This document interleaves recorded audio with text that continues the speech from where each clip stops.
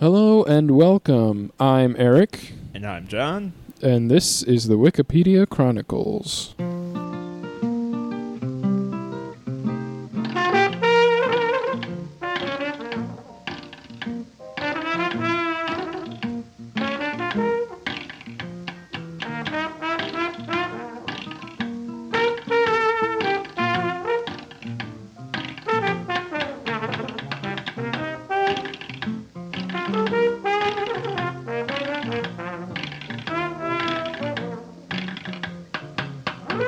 Alright, this is a podcast where we start with a random article, explore it, and then follow the links and see where it takes us.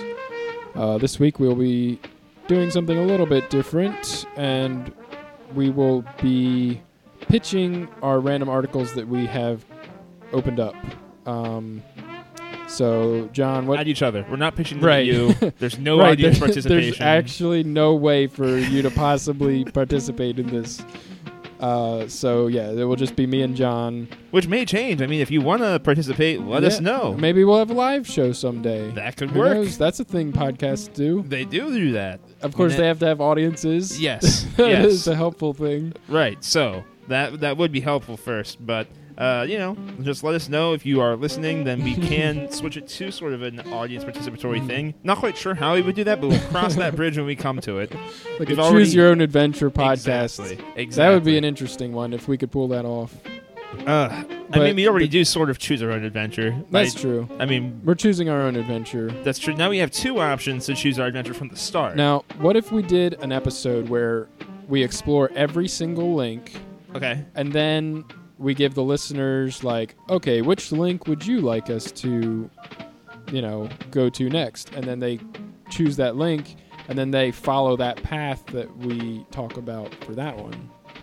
I could see that being feasible. I actually really, this is a good brainstorm we're having on the air. We'll have to find somebody who has the technological prowess to make that happen, because I cannot conceive of any way for that. I don't know either, because we're not recording live. Right. I mean, maybe we are, but it's possible through YouTube, perhaps.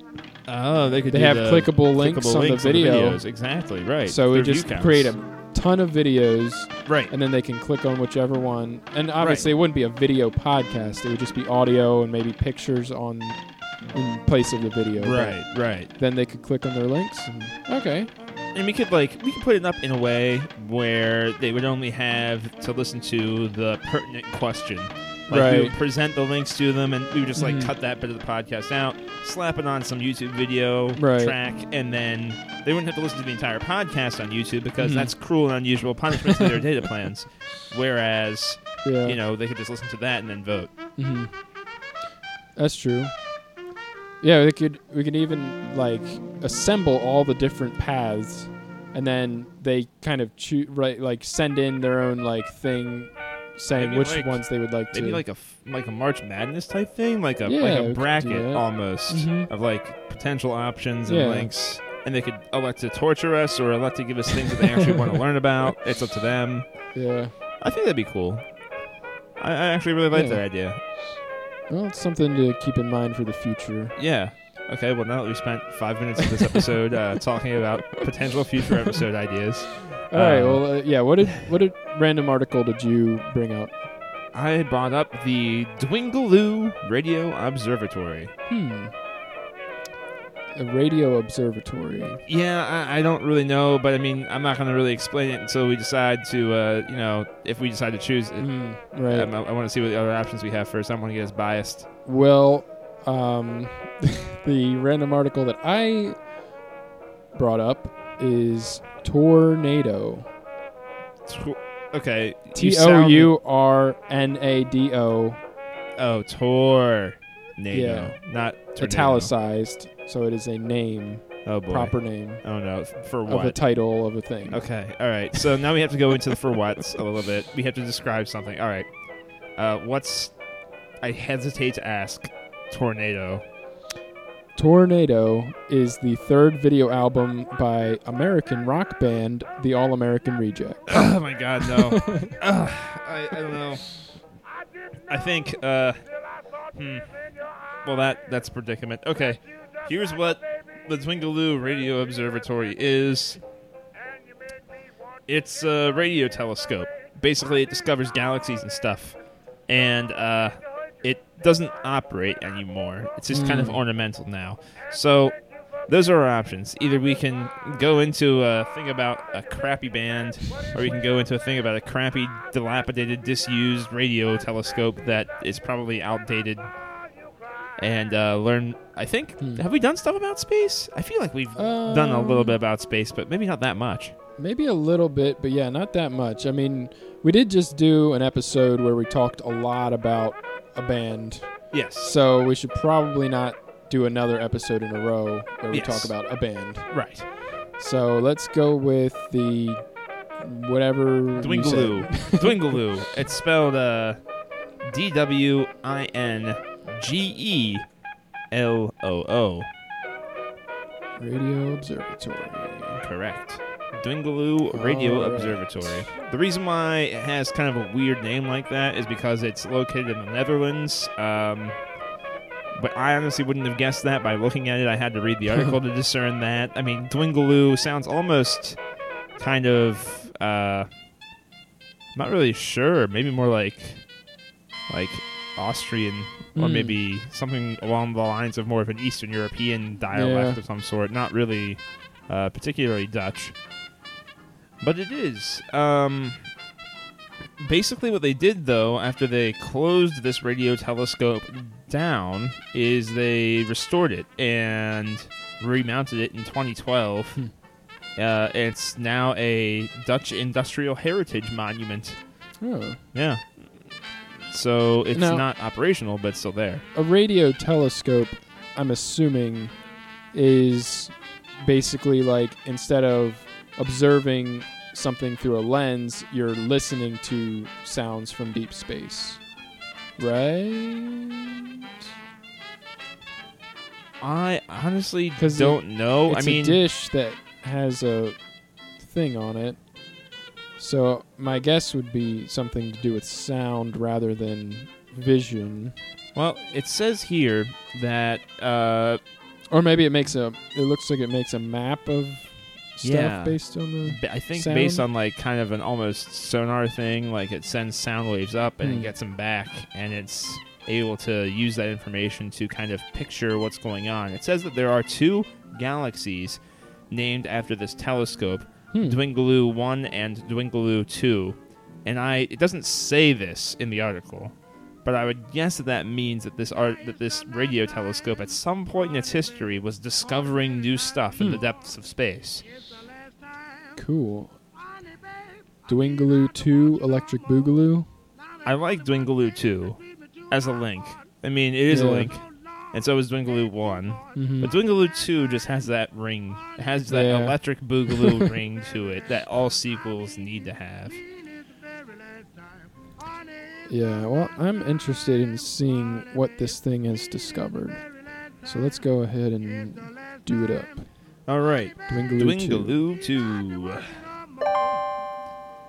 You really can't say that without saying Electric Boogaloo after it. Dwingeloo 2 is too perfect. Well. Yeah. Ooh, it's an irregular galaxy. Oh, I like my galaxies irregular. I'll tell you what. They're a lot cheaper that way. That's true. You can buy them by the dozen. It's about 10 million light years away from Earth. And it's, sure enough, discovery is a result of the Dwingeloo Obscured Galaxy Survey of the Zone of Avoidance. Which, oh, man. I don't know Zone what that's avoidance. supposed to mean. But yeah, Dwingeloo Radio Observatory apparently conducted that Obscured Galaxy Survey and found this along with Dwingeloo 1.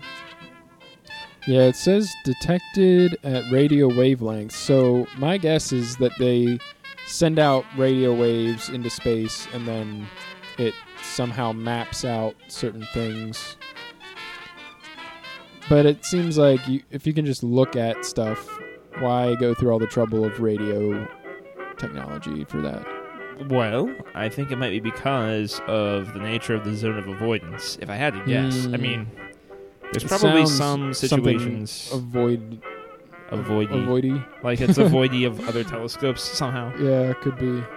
I think it's probably one of those situations where, because of space reasons, you cannot see light from it. So conventional means, I'm talking like your general telescope, can't pick it up no matter how long the exposure is going on, because the light's being pulled elsewhere. It's never going to come your direction, so forget about it. The only way you're going to get that is if you have something that's going to like bounce back. Yeah, it says it's about 5 times less than the size of Dwingeloo 1. So Dwingeloo 2 is a far, far worse thing than the original. It's not a very good sequel. Yeah. It doesn't hold up half a star. Or, a few stars. Yeah, it's a galaxy. It's probably got a lot of stars. Rotten on Rotten Tomatoes. Yeah. Below 50% probably. It says that the visible radius of Dwingeloo 2 is approximately 2 feet. I don't know what that's supposed to mean. Like, how close are we supposed to be zoomed in here to be able to see this radius? 2 feet? Compared to, like, there's what? No way that's a normal telescope. That would take up all of the sky. Visible radius. I mean, to be able to see 2 feet of a galaxy, I feel like that's not much of anything. Because, I mean, if you see 2 feet of, like, say, the Milky Way, you're not going to get very much of a picture of that. You're not. It's just going to be like a bunch of dust. You're going to get, like, a patch of ground on Earth. Right. Which is one of 9 planets surrounding one sun out of billions of suns. Yeah. It doesn't really make a whole lot of sense when you put it that way. I don't know. Okay, There's so wait. Something up with this zone of avoidance, I think. Maybe, yeah. Because it says that the visible radius is 2 feet, but it's at the distance of 3 MPC, which corresponds to, from where we are seeing it at, about a 2 kpc visible radius. Now, I don't know anything about those units of measurement, and honestly, this article doesn't shed a lot of light on that. Well, there are links over on the side in the info box. Okay. I'm just going to hover over the link for MPC. Oh my gosh, it's parsecs. Eric, it's parsecs. They can do the Kessel Run. in some Dwingeloo 2 can do the Kessel Run in under 2 parsecs. That's true. It says it right there. I don't know what KPC is still, though.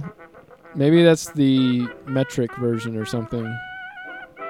Or maybe it's thousands of parsecs? Like kilo, kilometer. Maybe MPC is megaparsecs and KPC is... All right. Well, I don't know. To understand what's going on here, I'm going to bounce over to parsec just for a sec. Okay, so to clarify for both ourselves and our listeners, a parsec is a unit of length used to measure the astronomically large distances to objects outside of the solar system. 1 parsec is the distance at which 1 astronomical unit subtends an angle of 1 arcsecond. But since we don't care about any of the latter end of that sentence, as we are not astronomers, a parsec is equal to about 3.26 light years. So it's about 19 trillion miles in length. Okay. Now, that means that, relative to what we can see here, the nearest star to the Sun is called Proxima Centauri, and it's about 1.3 parsecs from the Sun. And that means it's going to be around, give or take, 25 trillion miles away from us. Okay. All right, well, here I've found the part that clarifies MPC and KPC. Okay. So, MPC stands for megaparsec. Gotcha. And it is a distance of 1 million parsecs. Oh my god. So this is really far out. Yeah. Okay. Okay, and then KPC, kiloparsec, that is 1,000 parsecs. Okay. But that kind of confuses me as to how a distance of 3 megaparsecs is equal to 2 kiloparsecs? Well, the distance, it says in the article for Dwingeloo 2 that at the distance of 3 megaparsecs away, there is a radius of about 2 kiloparsecs. Okay, so if you're looking at it from 3 megaparsecs away, the span of 2 feet is equal to 2 kiloparsecs. Right. Okay. Because you have that scale, basically, that kind of like dwindles it down. But ultimately, the span of this galaxy, Dwingeloo 2, is around, well, let's see. Kiloparsecs means 1,000 parsecs, and then 19 trillion miles. So you're dealing with about 38 quadrillion. Yeah. 38 quadrillion miles across this galaxy is. Not too shabby. No, decent, I think. Yeah, I can't fathom what 38 quadrillion miles looks like, so I can hardly wrap my mind around like 1,000 miles. Yeah, you know, that's like the furthest I've been. I think, like on a plane, and then I was in Florida, and I mean, it didn't seem like that many miles, but I mean, considering that we're talking about what I traveled at my peak times, well, let's see, be times. It's to the 20th power. Yeah, at that point, that. Yeah, that's pretty nuts. Yeah, I mean, like, for us, that's pretty impressive. Mm-hmm. To the universe, probably not very much. Atlas shrugged. But, yeah, this is so it's definitely not a small place, but as far as the universe is concerned, yeah, it's smaller than Dwingeloo 1, and it's so far out there from us that we'll probably never really get to know it intimately, as we will other galaxies. Looking at you, Alpha Centauri. Okay, so do we want to check out this zone of avoidance? I think we do. What is going on here? Like, why do we need to have an entire survey dedicated to just this one area of space? Like, what's the deal with zone of avoidance? Aha, sure enough. The zone of avoidance is the area of the night sky that is obscured by our own freaking galaxy, the Milky Way. Basically, Typical all Milky of the Way. crap that we have in our galaxy completely just prevents us from seeing what's out there. It was originally called the Zone of Few Nebulae in 1878. Wow, so That's we were a already, long way away. We were already on top of this. We were already getting into nebulae in that time. It's very interesting. I always forget that at that time things were actually happening. Mm-hmm. You know, like technological advancements and things like medicine and astronomy were pretty, prevalent. And and it's not unusual. I'm always surprised by that too, because like, remember how long hydraulics were developed? I mean, they're not conventional hydraulics, but even like the piston and stuff, you're just kind of like, oh, it's been around for thousands of years. Okay. Yeah, like and like all sorts of stuff. You just look at it and it goes back, thousands and thousands of years. And like they were still even observing stuff in space back in ancient Rome and that kind of stuff. I mean, they didn't have advanced telescopes, but they at least started seeing all that stuff. And they started like basing what they saw, what the patterns that they saw develop were off of like how we would move relatively on the Earth to what was moving around up there. And through that, they were able to figure out a lot of stuff really early on. And that it really always does boggle the mind. So something like this, that we had the foresight to see not only the Milky Way at that point in time in 1878, but also be like, the Milky Way is probably blocking our view of a lot of crap. That's... I have to pat the human race in general on the back for that. That's, smart. Because we were already thinking, like, this poses a problem. There's basically giant amounts of light pollution in space that we can't see around. And we're trying to... This is before there was even light pollution on Earth, for God's sake. Like, how did they... Like, that's just smart. That's just brilliant. I can't get enough of it. Yeah, it was Richard Proctor who originally termed it Zone of Few Nebulae. Hats off to Richard Proctor, then. Smart man. Jeez. Looks like all of the stuff in the Milky Way galaxy ends up obstructing 20% of the extragalactic sky at visible wavelengths, which to the layperson means that your own galaxy blocks a fifth of the entire sky to your eyes. Doesn't really seem fair. It's like it's put up there as like a shield. We're not supposed to see past it.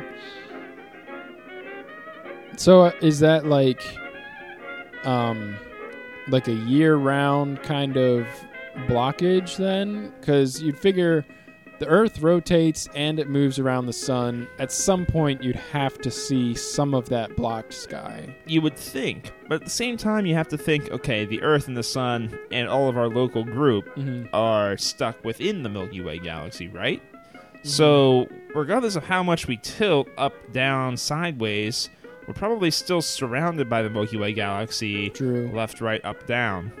And probably so small in the, scope of things that we're just like, even though we're moving around a lot, we're still only covering a very small area of the whole thing. Like, it just, we can't get a good vantage point. We're like that little kid that's like, hey, let me see. And we're trying to jump up over the shoulders of the other galaxies around us because they're all the taller, larger stars and galaxies. And we want to see the rest of the world. We want to see what's out there. We want to see who's on stage, but we can't. So we're finding ways around that. We're building what's essentially an intergalactic step stool. Something to boost our height so that we can see above and beyond what is otherwise blocked. Yeah, it looks like there were a couple galaxies discovered in this zone by Paolo Maffei by their infrared emission in 1868. See? That's smart. Using other means to be able to see. Oh, wow. It says, even so, like, in regards to detecting through infrared emission, approximately 10% of the sky remains difficult to survey. So, in other words, we got half of that 20% back. Yeah. But even with that. So, I guess that's 1968, and then fast forward to the 90s when Dwingeloo starts working its radio magic. And maybe they have started to eat up the rest of that 10%.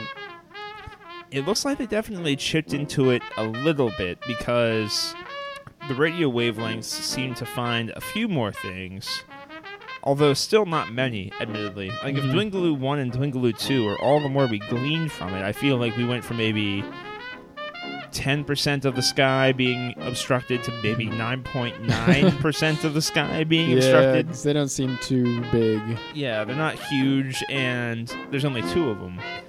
There's got to be more behind that remaining 10%. Although it does say that aside from Dwingeloo 1 and 2, the use of radio waves has detected many galaxies that could not be detected with infrared.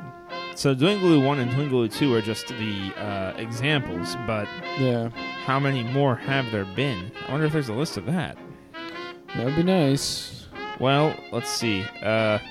It says in the paragraph, there's a couple of links. There's a link to emission line of neutral, atomic, and then hydrogen is another link. Known in astronomical parlance as HI, have detected many galaxies, blah, blah, blah, that couldn't be detected by infrared.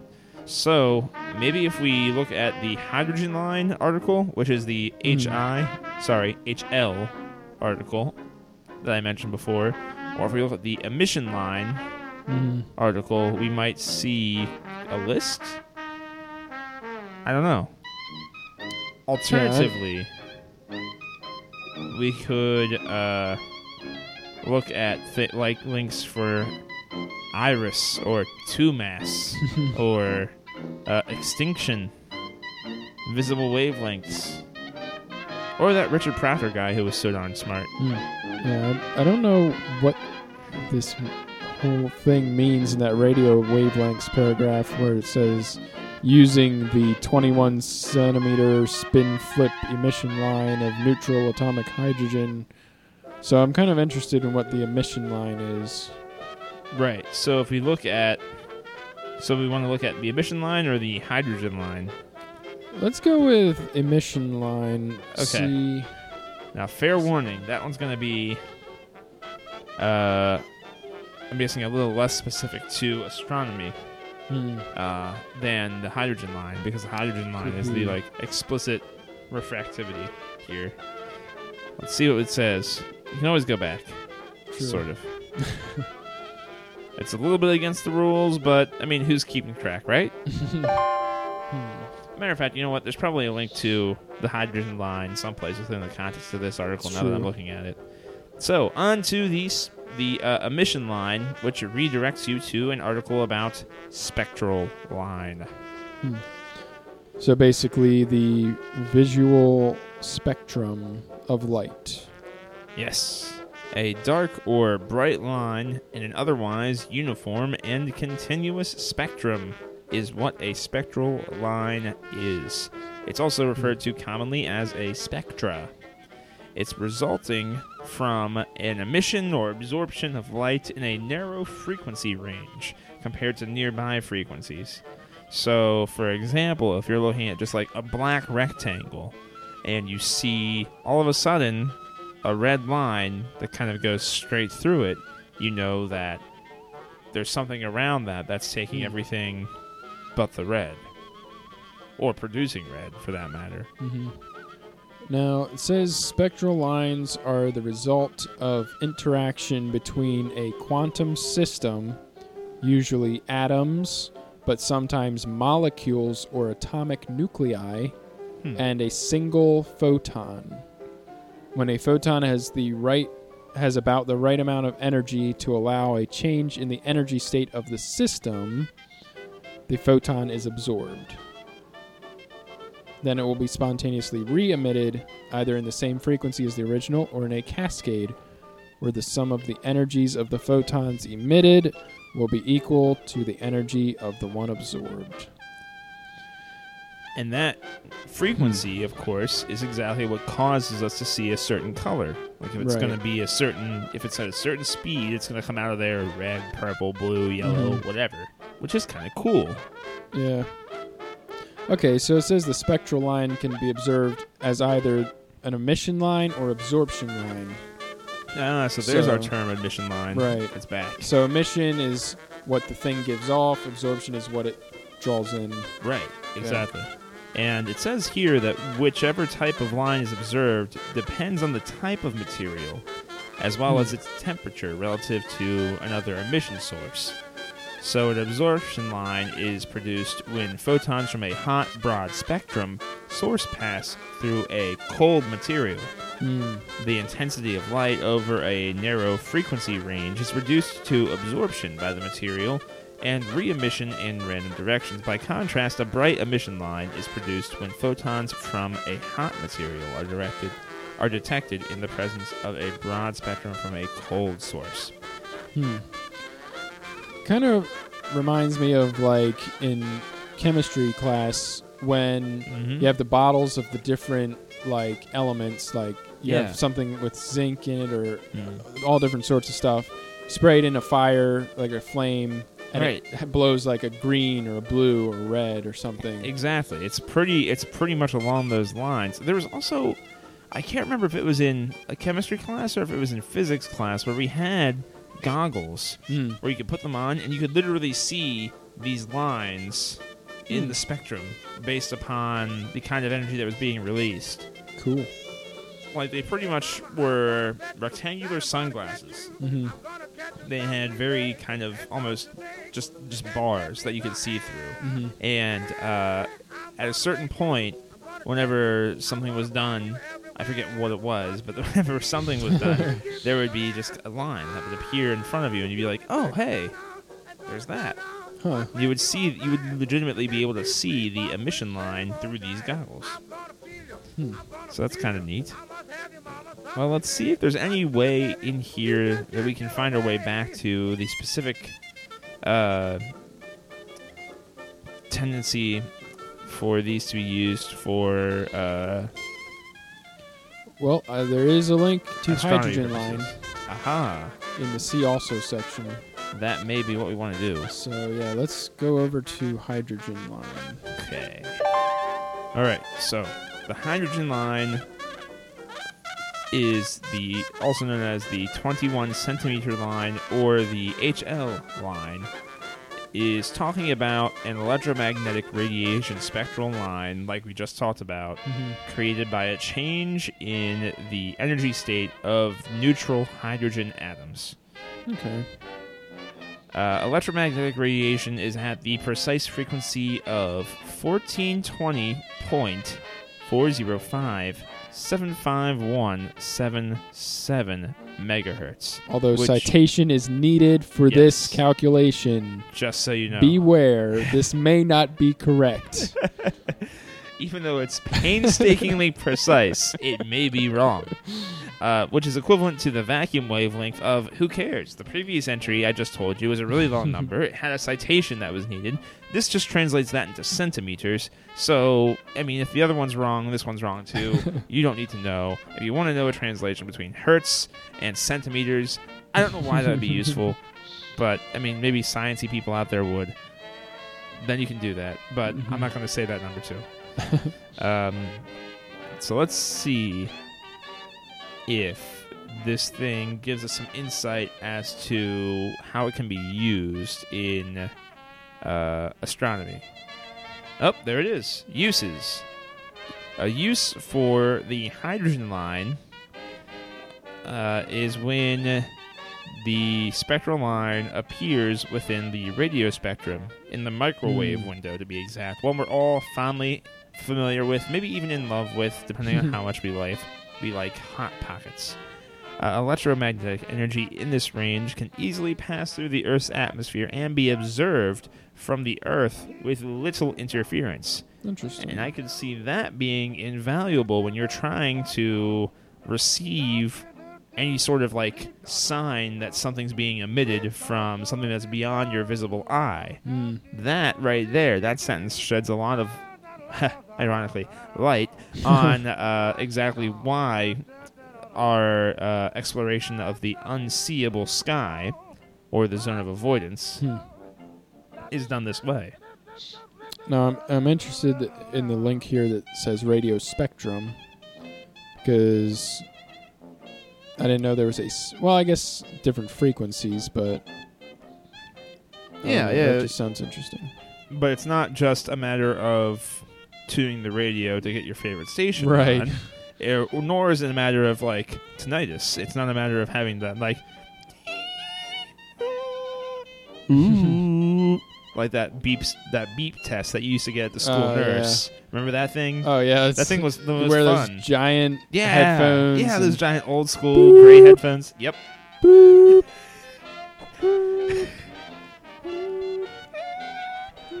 And it was like left, and it was right, and these aren't audio. These aren't stereo microphones. So I mean, it doesn't really. Yeah. You can't really like. Maybe. I don't think it will. I don't think it will do that. Yeah, maybe not. Okay. But in any case, yeah, like that, basically. But I guess there's ones that are so far beyond the sound spectrum that they just end up being useful for color purposes. It kind of makes you wonder, like, what color have all the radio stations we've been listening to for all our lives really been? Right. Where do they fall? They have to be on the spectrum someplace, right? They are radio. What are microwaves? What color are microwaves? Whoa. So, going back to the topic of radio astronomy here, assuming that hydrogen atoms are uniformly distributed throughout the galaxy, which is a pretty big assumption considering how there's not a lot of stuff in the galaxy, as we actually have come to find out. Right. Each line of sight through the galaxy will reveal a hydrogen line. The only difference between each of these lines is the Doppler shift.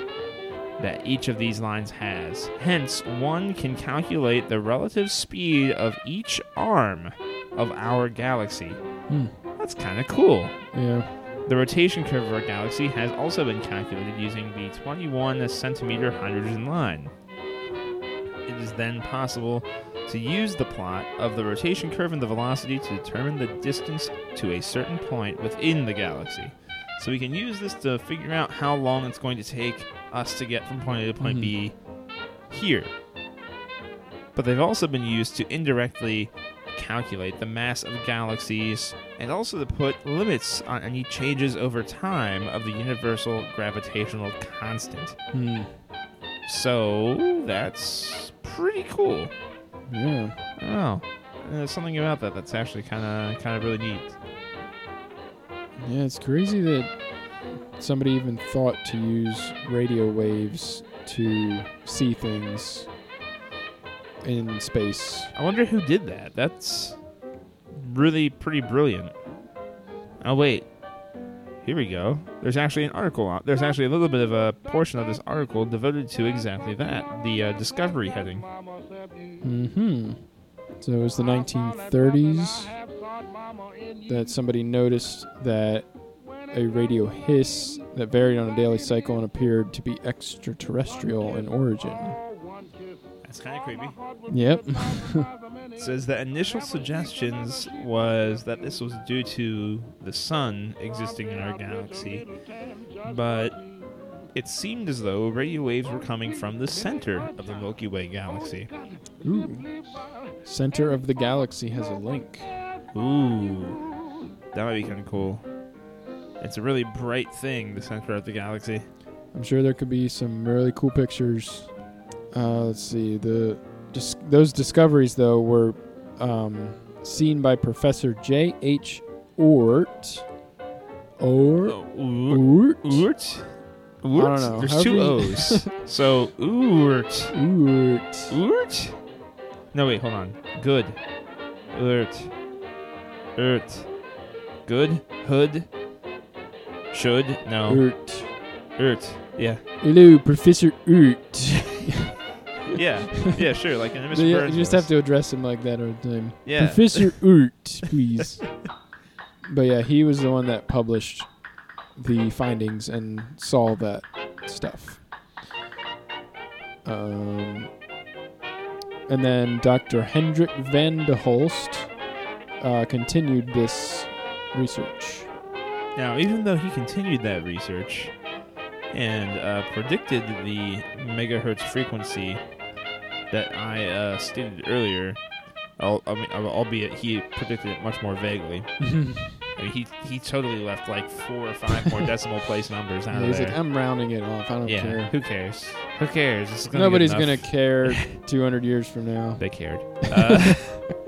They cared 50 years from now. Like, anyway. Oh, man, they rounded down even more. Yeah, they did. They got down to 1420.4 megahertz, which is where the 21 centimeter line that all this good stuff comes from lives. That's the agreed upon number.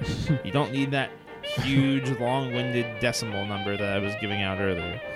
It doesn't seem very precise. No, it doesn't. Like if I was turning to it on a radio station, for example, I would really want that to be precise. I wouldn't want to miss it. But now, I wonder why the citation is not needed for these two numbers, but for the longer, more specific number, the citation is needed.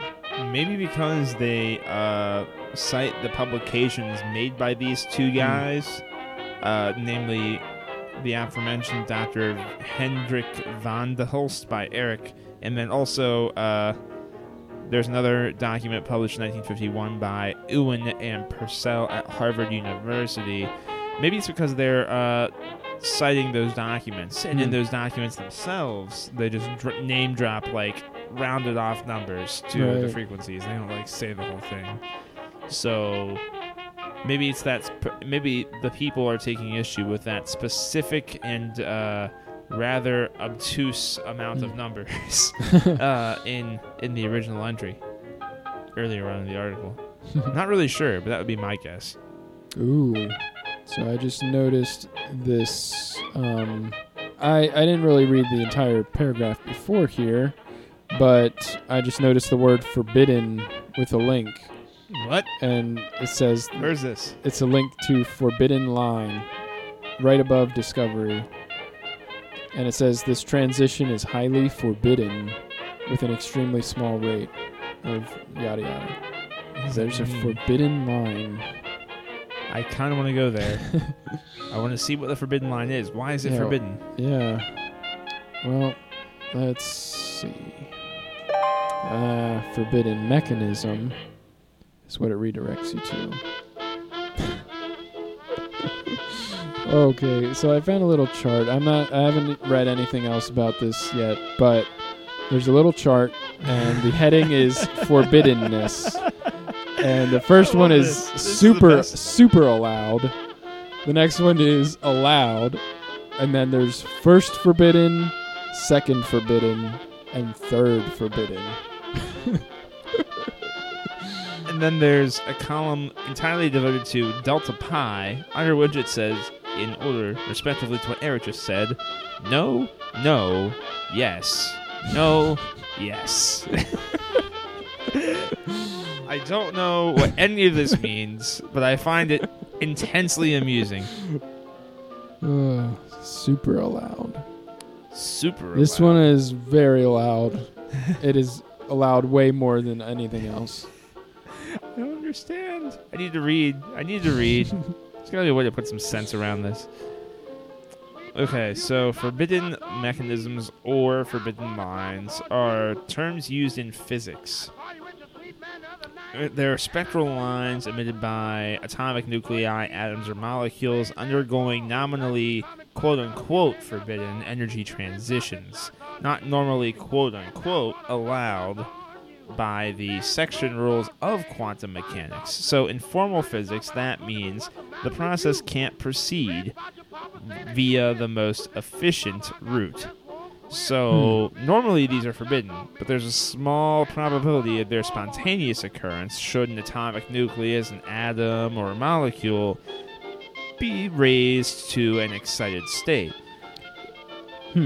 So, okay. So usually, like, this is like, no, this never happens, but sometimes it happens. Yep. Yeah, it's basically that. And it seems, but the thing that seems weird to me is at the bottom of the second paragraph in the article here states that such excited states, which are normally considered to be forbidden, mind you, it says right here, these states can last for years, or even many billions of years, which are too long to have been measured. So what the heck makes that forbidden? Man. I mean, maybe it's forbidden here, but maybe we should, recategorize our definitions a little bit to account for the fact that it's really just here that these occurrences are in fact forbidden.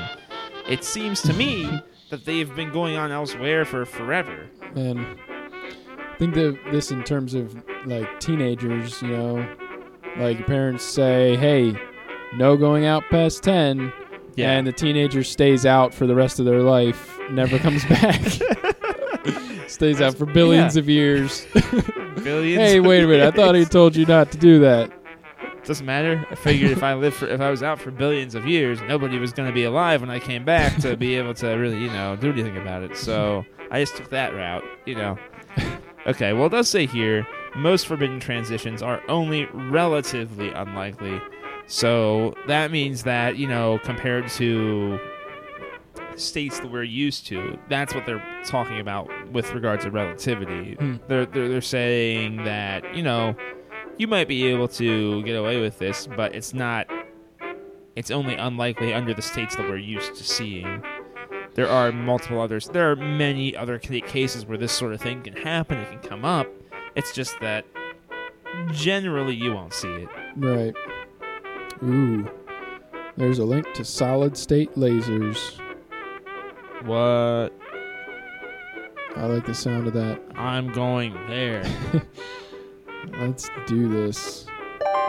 Enough with forbidden lines.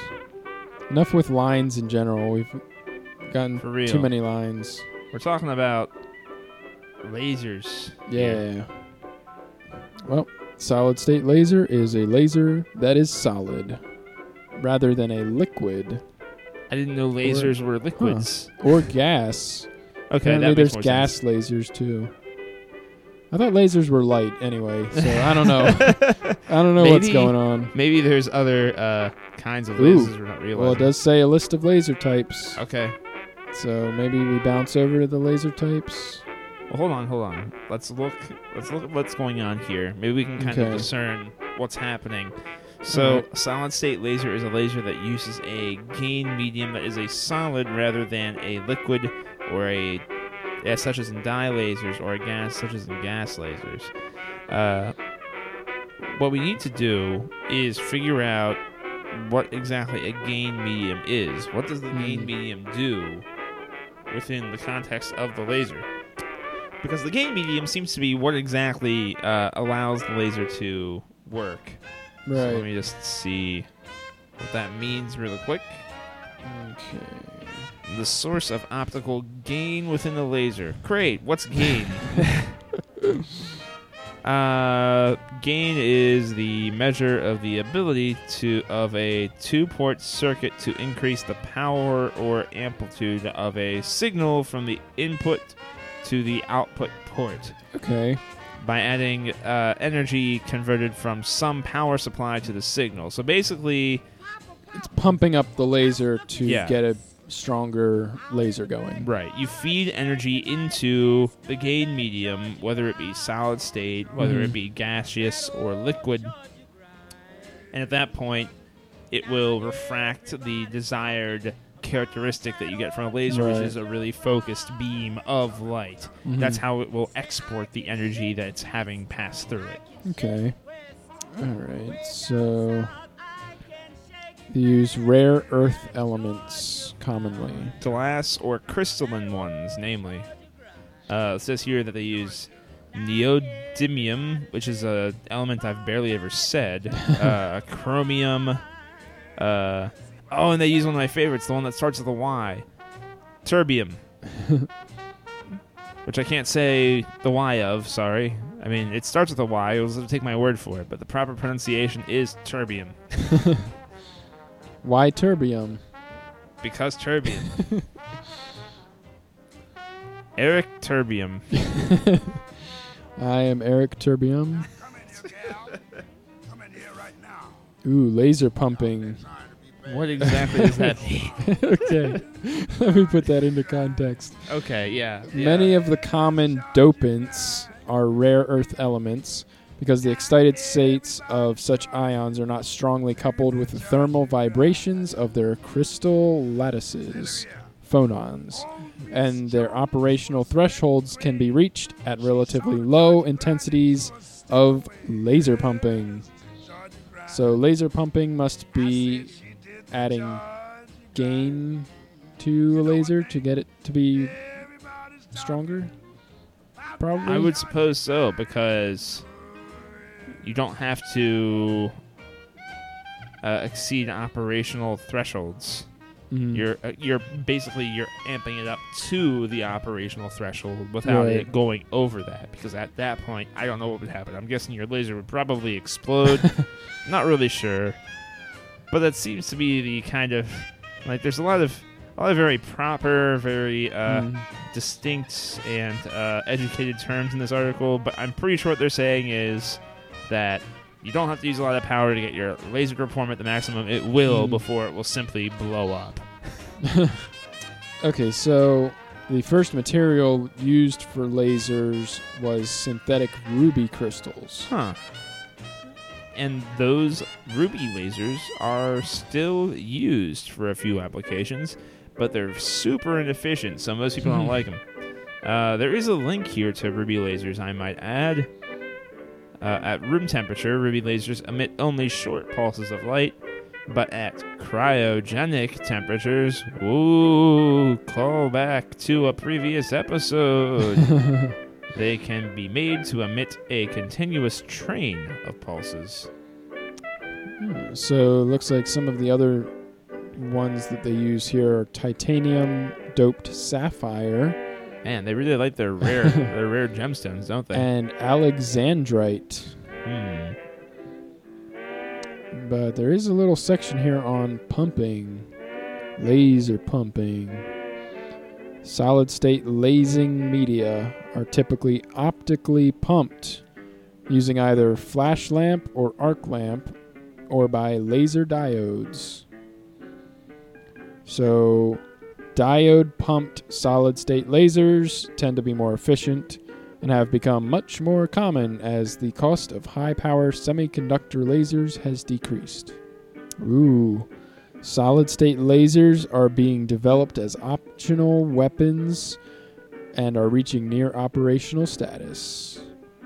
Oh, so those are the ones that they've been using like in the Navy to shoot down missiles before they can hit their targets. I believe so. Cool. Nice. Pretty soon we'll be putting them on spaceships and you can blow a quarter out of somebody's hand from miles away. Soon, the dream of Reagan will come true. The Star Wars project will be complete. We'll have our very own Death Star, and the world will be ours.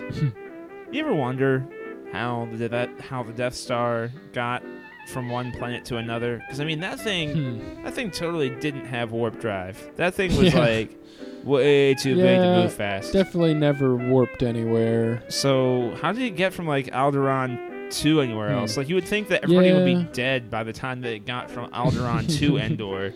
Well, I mean, you never really see it moving. Every time you see it is stopped at whatever place it is. Right. So it's completely dead, stopped. Right, but how does it move?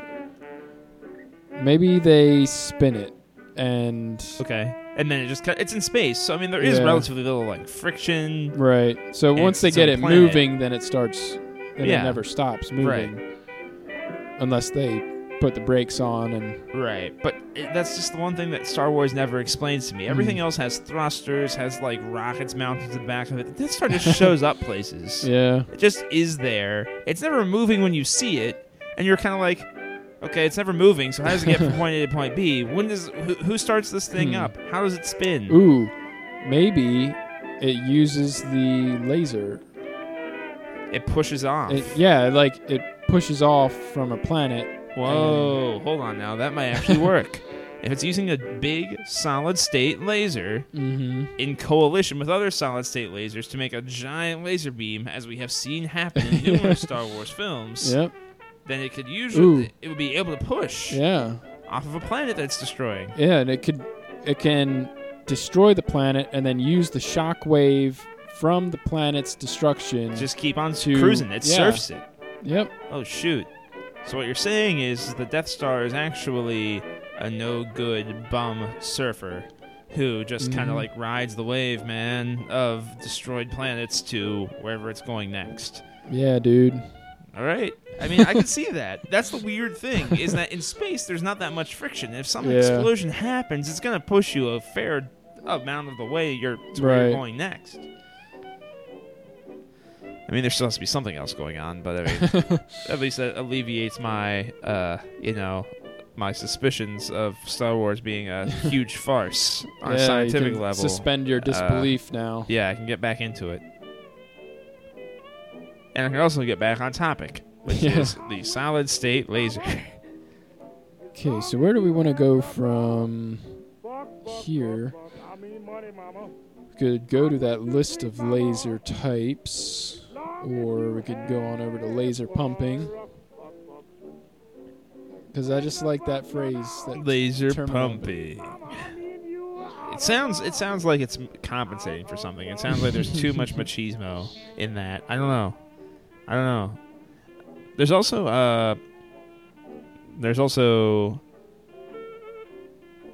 the various weapons programs that are using lasers in them, namely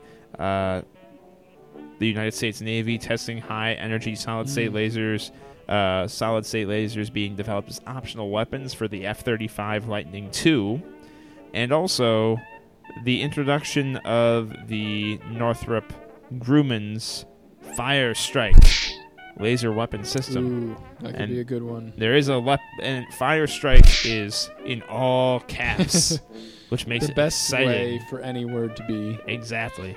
It makes you think that it stands for something, but it probably doesn't. They probably just trademarked it with the caps lock on. But before we go there, I do want to note that the words SWCNT and graphene has 5 citations. Wow. Five citations after it. Wow. Those 2 words needed 5 citations to prove that it was really correct.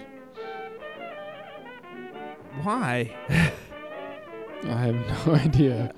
Wow.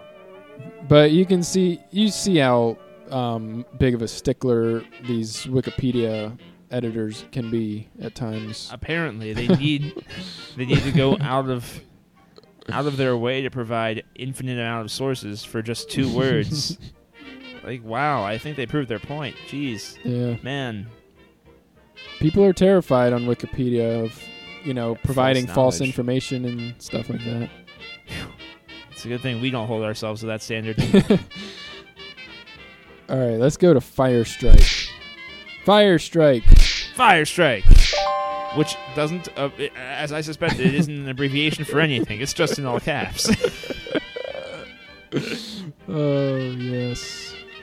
Awesome. It sounds like a 90s children's toy. Well, it's a good thing they did rename it. They also call this thing the laser. That one's probably an abbreviation, because that's a real uncatchy name if that's not an abbreviation. Yeah, that one doesn't roll off the tongue as easily. But yeah, this is the first combat-ready solid-state laser weapon, purportedly. Whoa. Bundled with the power supply, also manufactured by the company Northrop Grumman, the FIRESTRIKE can fire continuously as long as power and cooling are maintained. That's a pretty devastating weapon. Yeah.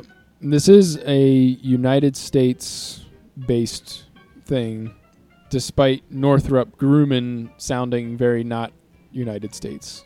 I remember Northrop Grumman vaguely, and I think the reason I remember them is that the last time I saw their logo, their font and their logo that surrounded their font looked like kind of an inverse of Lockheed Martin.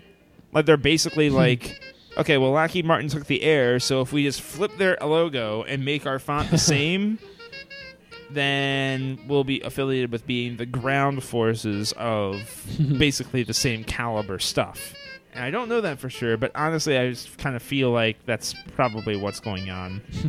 Okay, so this thing can be combined with, it says, 7 more FIRESTRIKEs, because one alone has a 15 kilowatt laser, and it can be combined with 7 more to produce a 100 kilowatt laser. So what you're saying is we can take one 15 kilowatt laser and pair it with another 7 of them in a circle, and we can combine all of their beams if we angle them together into one, and kind of a conical sort of thing to create one really powerful laser beam, which will then be able to shoot at other planets and then blow them up.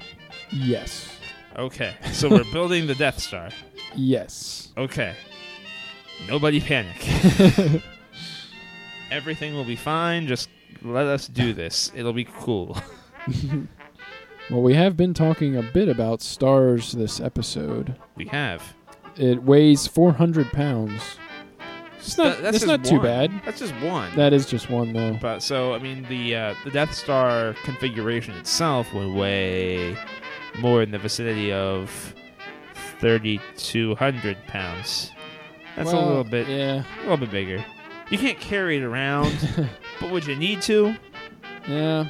I really hope you wouldn't need to carry around a 100 kilowatt laser that can fire continuously. That's overkill. That's what that is. Mm-hmm. Its length is 23 inches, and width 12 inches, height 40 inches. That's not very big at all. Wait, so you're saying that this thing is like it's a foot across. It's like my laptop across. Mm-hmm. It's twice the height. It's more like 4 times the height of my laptop once it's unfolded. Right. And then its length is 2 times its width. So that really isn't that big. That's about as big as your guitar stand over there with like 2 guitars in it. Yep. And that's 400 pounds. Yeah. It's very dense, it seems. What are they making it out of? Seriously. Well, let's see if it has anything. Well, maybe it would be a bad idea for them to announce what all they're making it out of in this article. I guess maybe, yeah. Especially considering people building these at home. Yeah. Especially considering the unit cost is still question mark on this article. They may not entirely know what exactly the standardized composition will be. They may be tampering around with that. Well, did we mention what year it was introduced? No, I don't think we did yet. Well, it was 2008, so that is 7 years ago almost. It's weird to think that you watch something like Goldfinger. No, Mr. Bond, I expect you to die. What's pointed at Mr. Bond's crotch? A laser. Mm-hmm. A weaponized laser. And only now, 41 years after that scene, do we finally get even the inkling that we're going to be working on a weaponized laser. Mm-hmm. Like, for real, what took you so long? What took you so long? You have a concentrated beam of high-energy light. Isn't that kind of the obvious destination? Mm. Why wasn't that, like, halfway through the Cold War, we already had laser guns going around places? Why wasn't Star Wars real, is what I'm asking. I think we just deliberately were sluggish on this. Because, I mean, if all we've established that the FIRESTRIKE laser, what we're talking about right now, is a solid-state laser, right? Yeah. And that's made out of artificial rubies, which we've had. I mean, rubies are pretty easy to reproduce. Right. So we've had those available for forever. None of this is stuff that we couldn't have done. But they thought about the fact that they could do it. They never stopped to think if they should. Maybe they did stop to think if they should before. That's exactly right. Yeah, they stopped. This is one instance where they stopped and thought, "Should we do this?" Nah.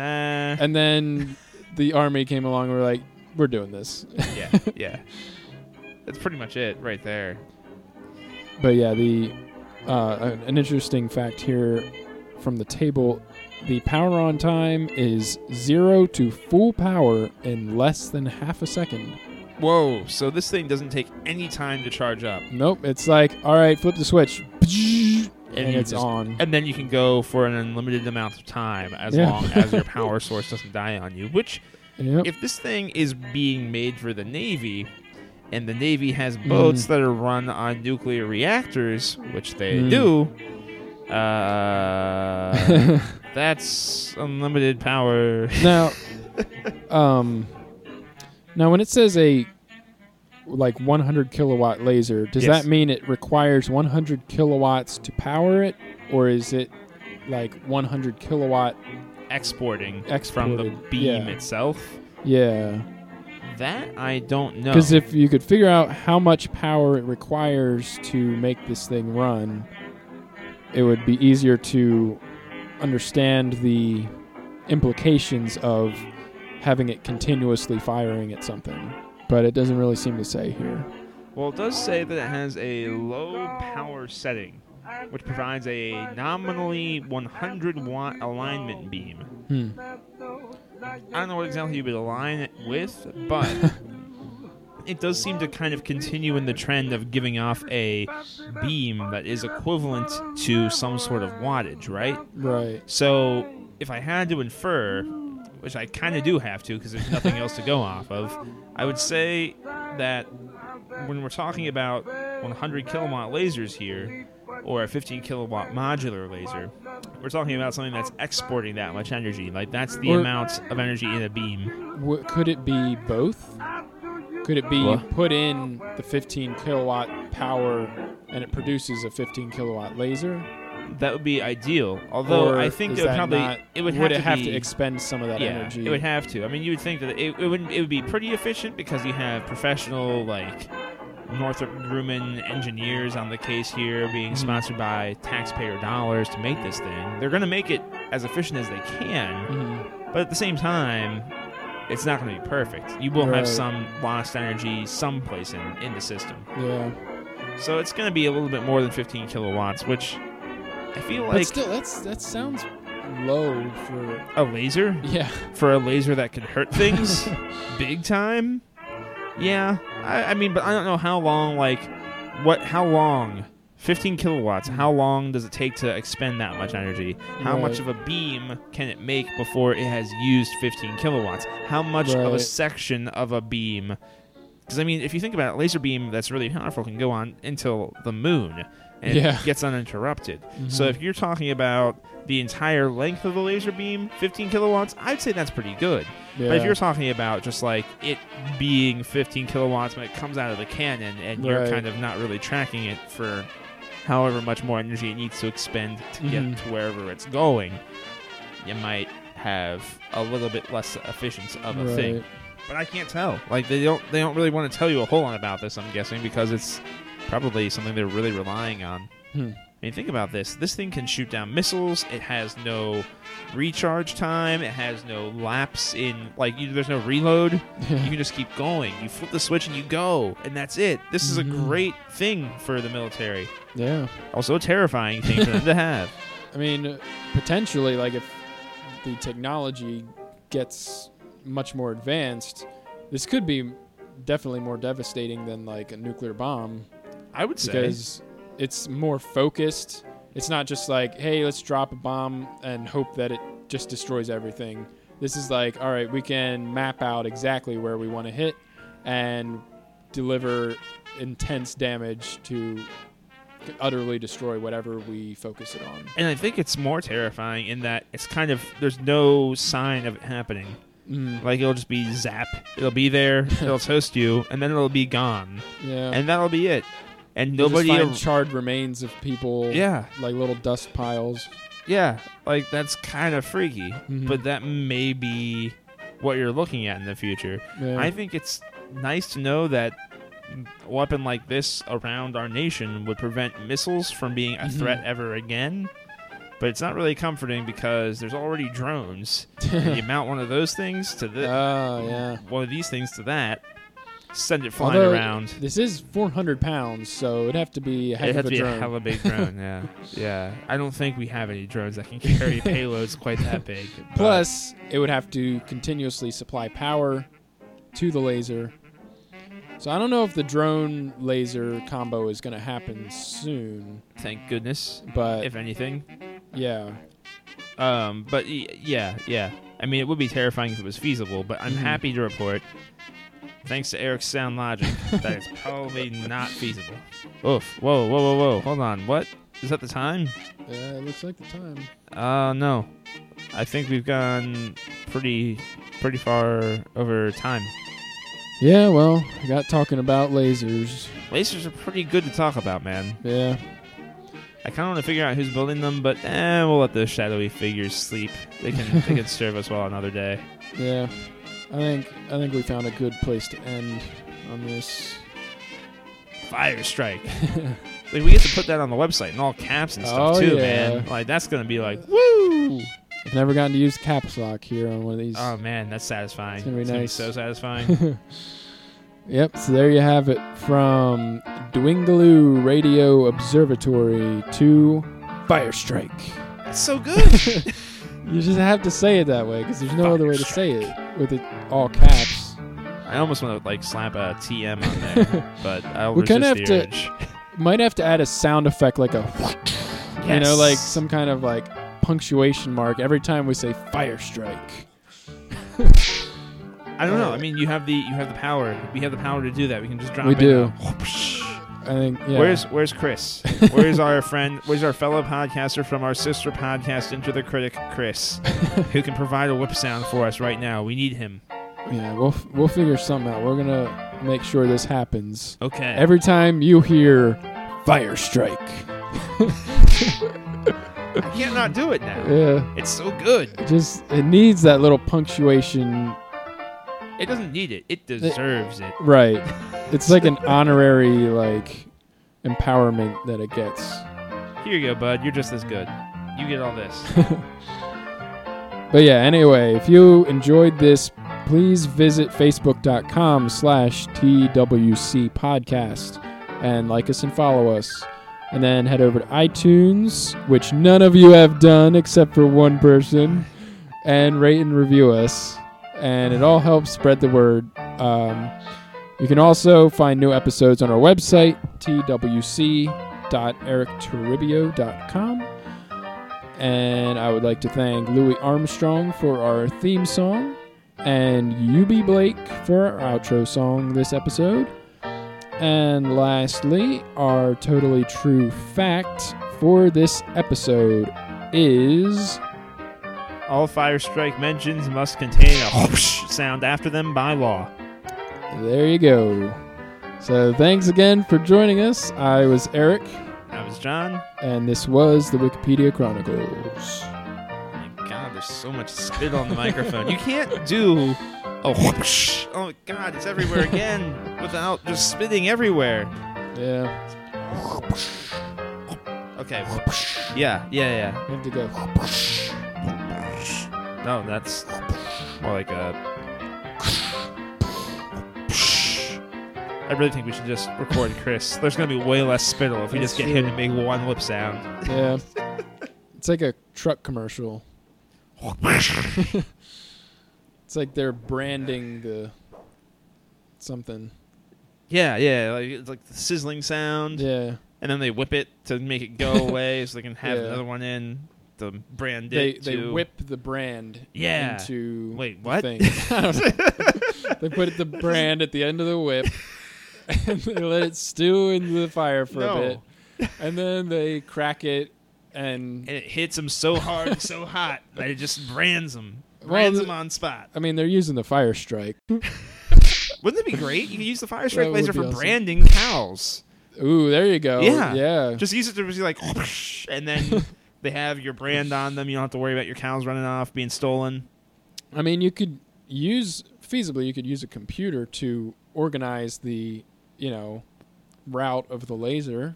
That's true. Likely. You could just program it to go. You can just program it to signature and blaze time. Every single cow you have all at once. Yeah. Use all 7 FIRESTRIKEs. Yes. Just refract the light into all different cows.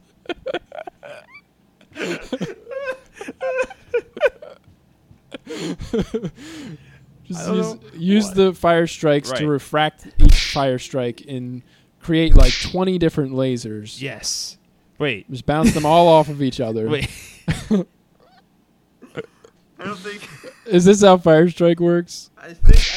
Probably. If you can combine them, it's safe to say you can probably divide them, right? Like right, yeah. You put all 7 together, and then you use rubies to refract them even further. Out. Yeah, and then they just go everywhere. Yeah, because you would want to lessen the power anyway, right? Because if you're branding cows, you don't want to just turn them into ashes, no. Right? No, that's what one main full power FIRESTRIKE laser would do. It just kills them. Yes. No. Yeah. You just want to lightly sear the skin. So you don't want to like set your cows on fire. Of course, you could always put it on a low power setting. Yeah. You could just put it on a simmer, like a low. I have to wonder if there's like a settings dial on this laser that has like a warm and then all the way up to high, extra crispy. Oh, you know what you could do? What? You could cut out your own slice of beef. Oh, wow. And actually cook the steak with the laser so that you cut out the shape and then it falls out right onto the plate fully cooked. what if you could do that without killing the cow? What if you could literally use the laser to, like, cut and also cook and also simultaneously cauterize the wound in the cow so the cow loses no blood? You just carve out that bit of muscle. It falls onto the plate, more like a fish steak than a normal steak because it still has, like, the skin on the one side. But who cares? Yeah, the point is, you get a steak out of a cow that's going to regrow that steak for you like 7 more times before it dies. It probably wouldn't hurt. I mean, if you're using a laser that powerful, it's probably going to shock the hell out of you so that you can't feel anything. Right. And also, it's probably going to, like, sear off the nerve endings so that it's, like, not even going to register. Yeah, it's going to be so quick. It might scare the cow if the cow is looking at the part of the body that you're shooting at. But beyond that, totally humane. So quick. And then you get steak. I think we've figured out the new business venture. I think so. I think this is our last podcast. And we have to invest in a laser. We'll just call it FIRESTRIKE. Why not? Why not? It's going to be used for the same purpose. We're going to call it the FIRESTRIKE steak or Fire Steak. The Fire Steak, made by the FIRESTRIKE laser. Perfect. Yes.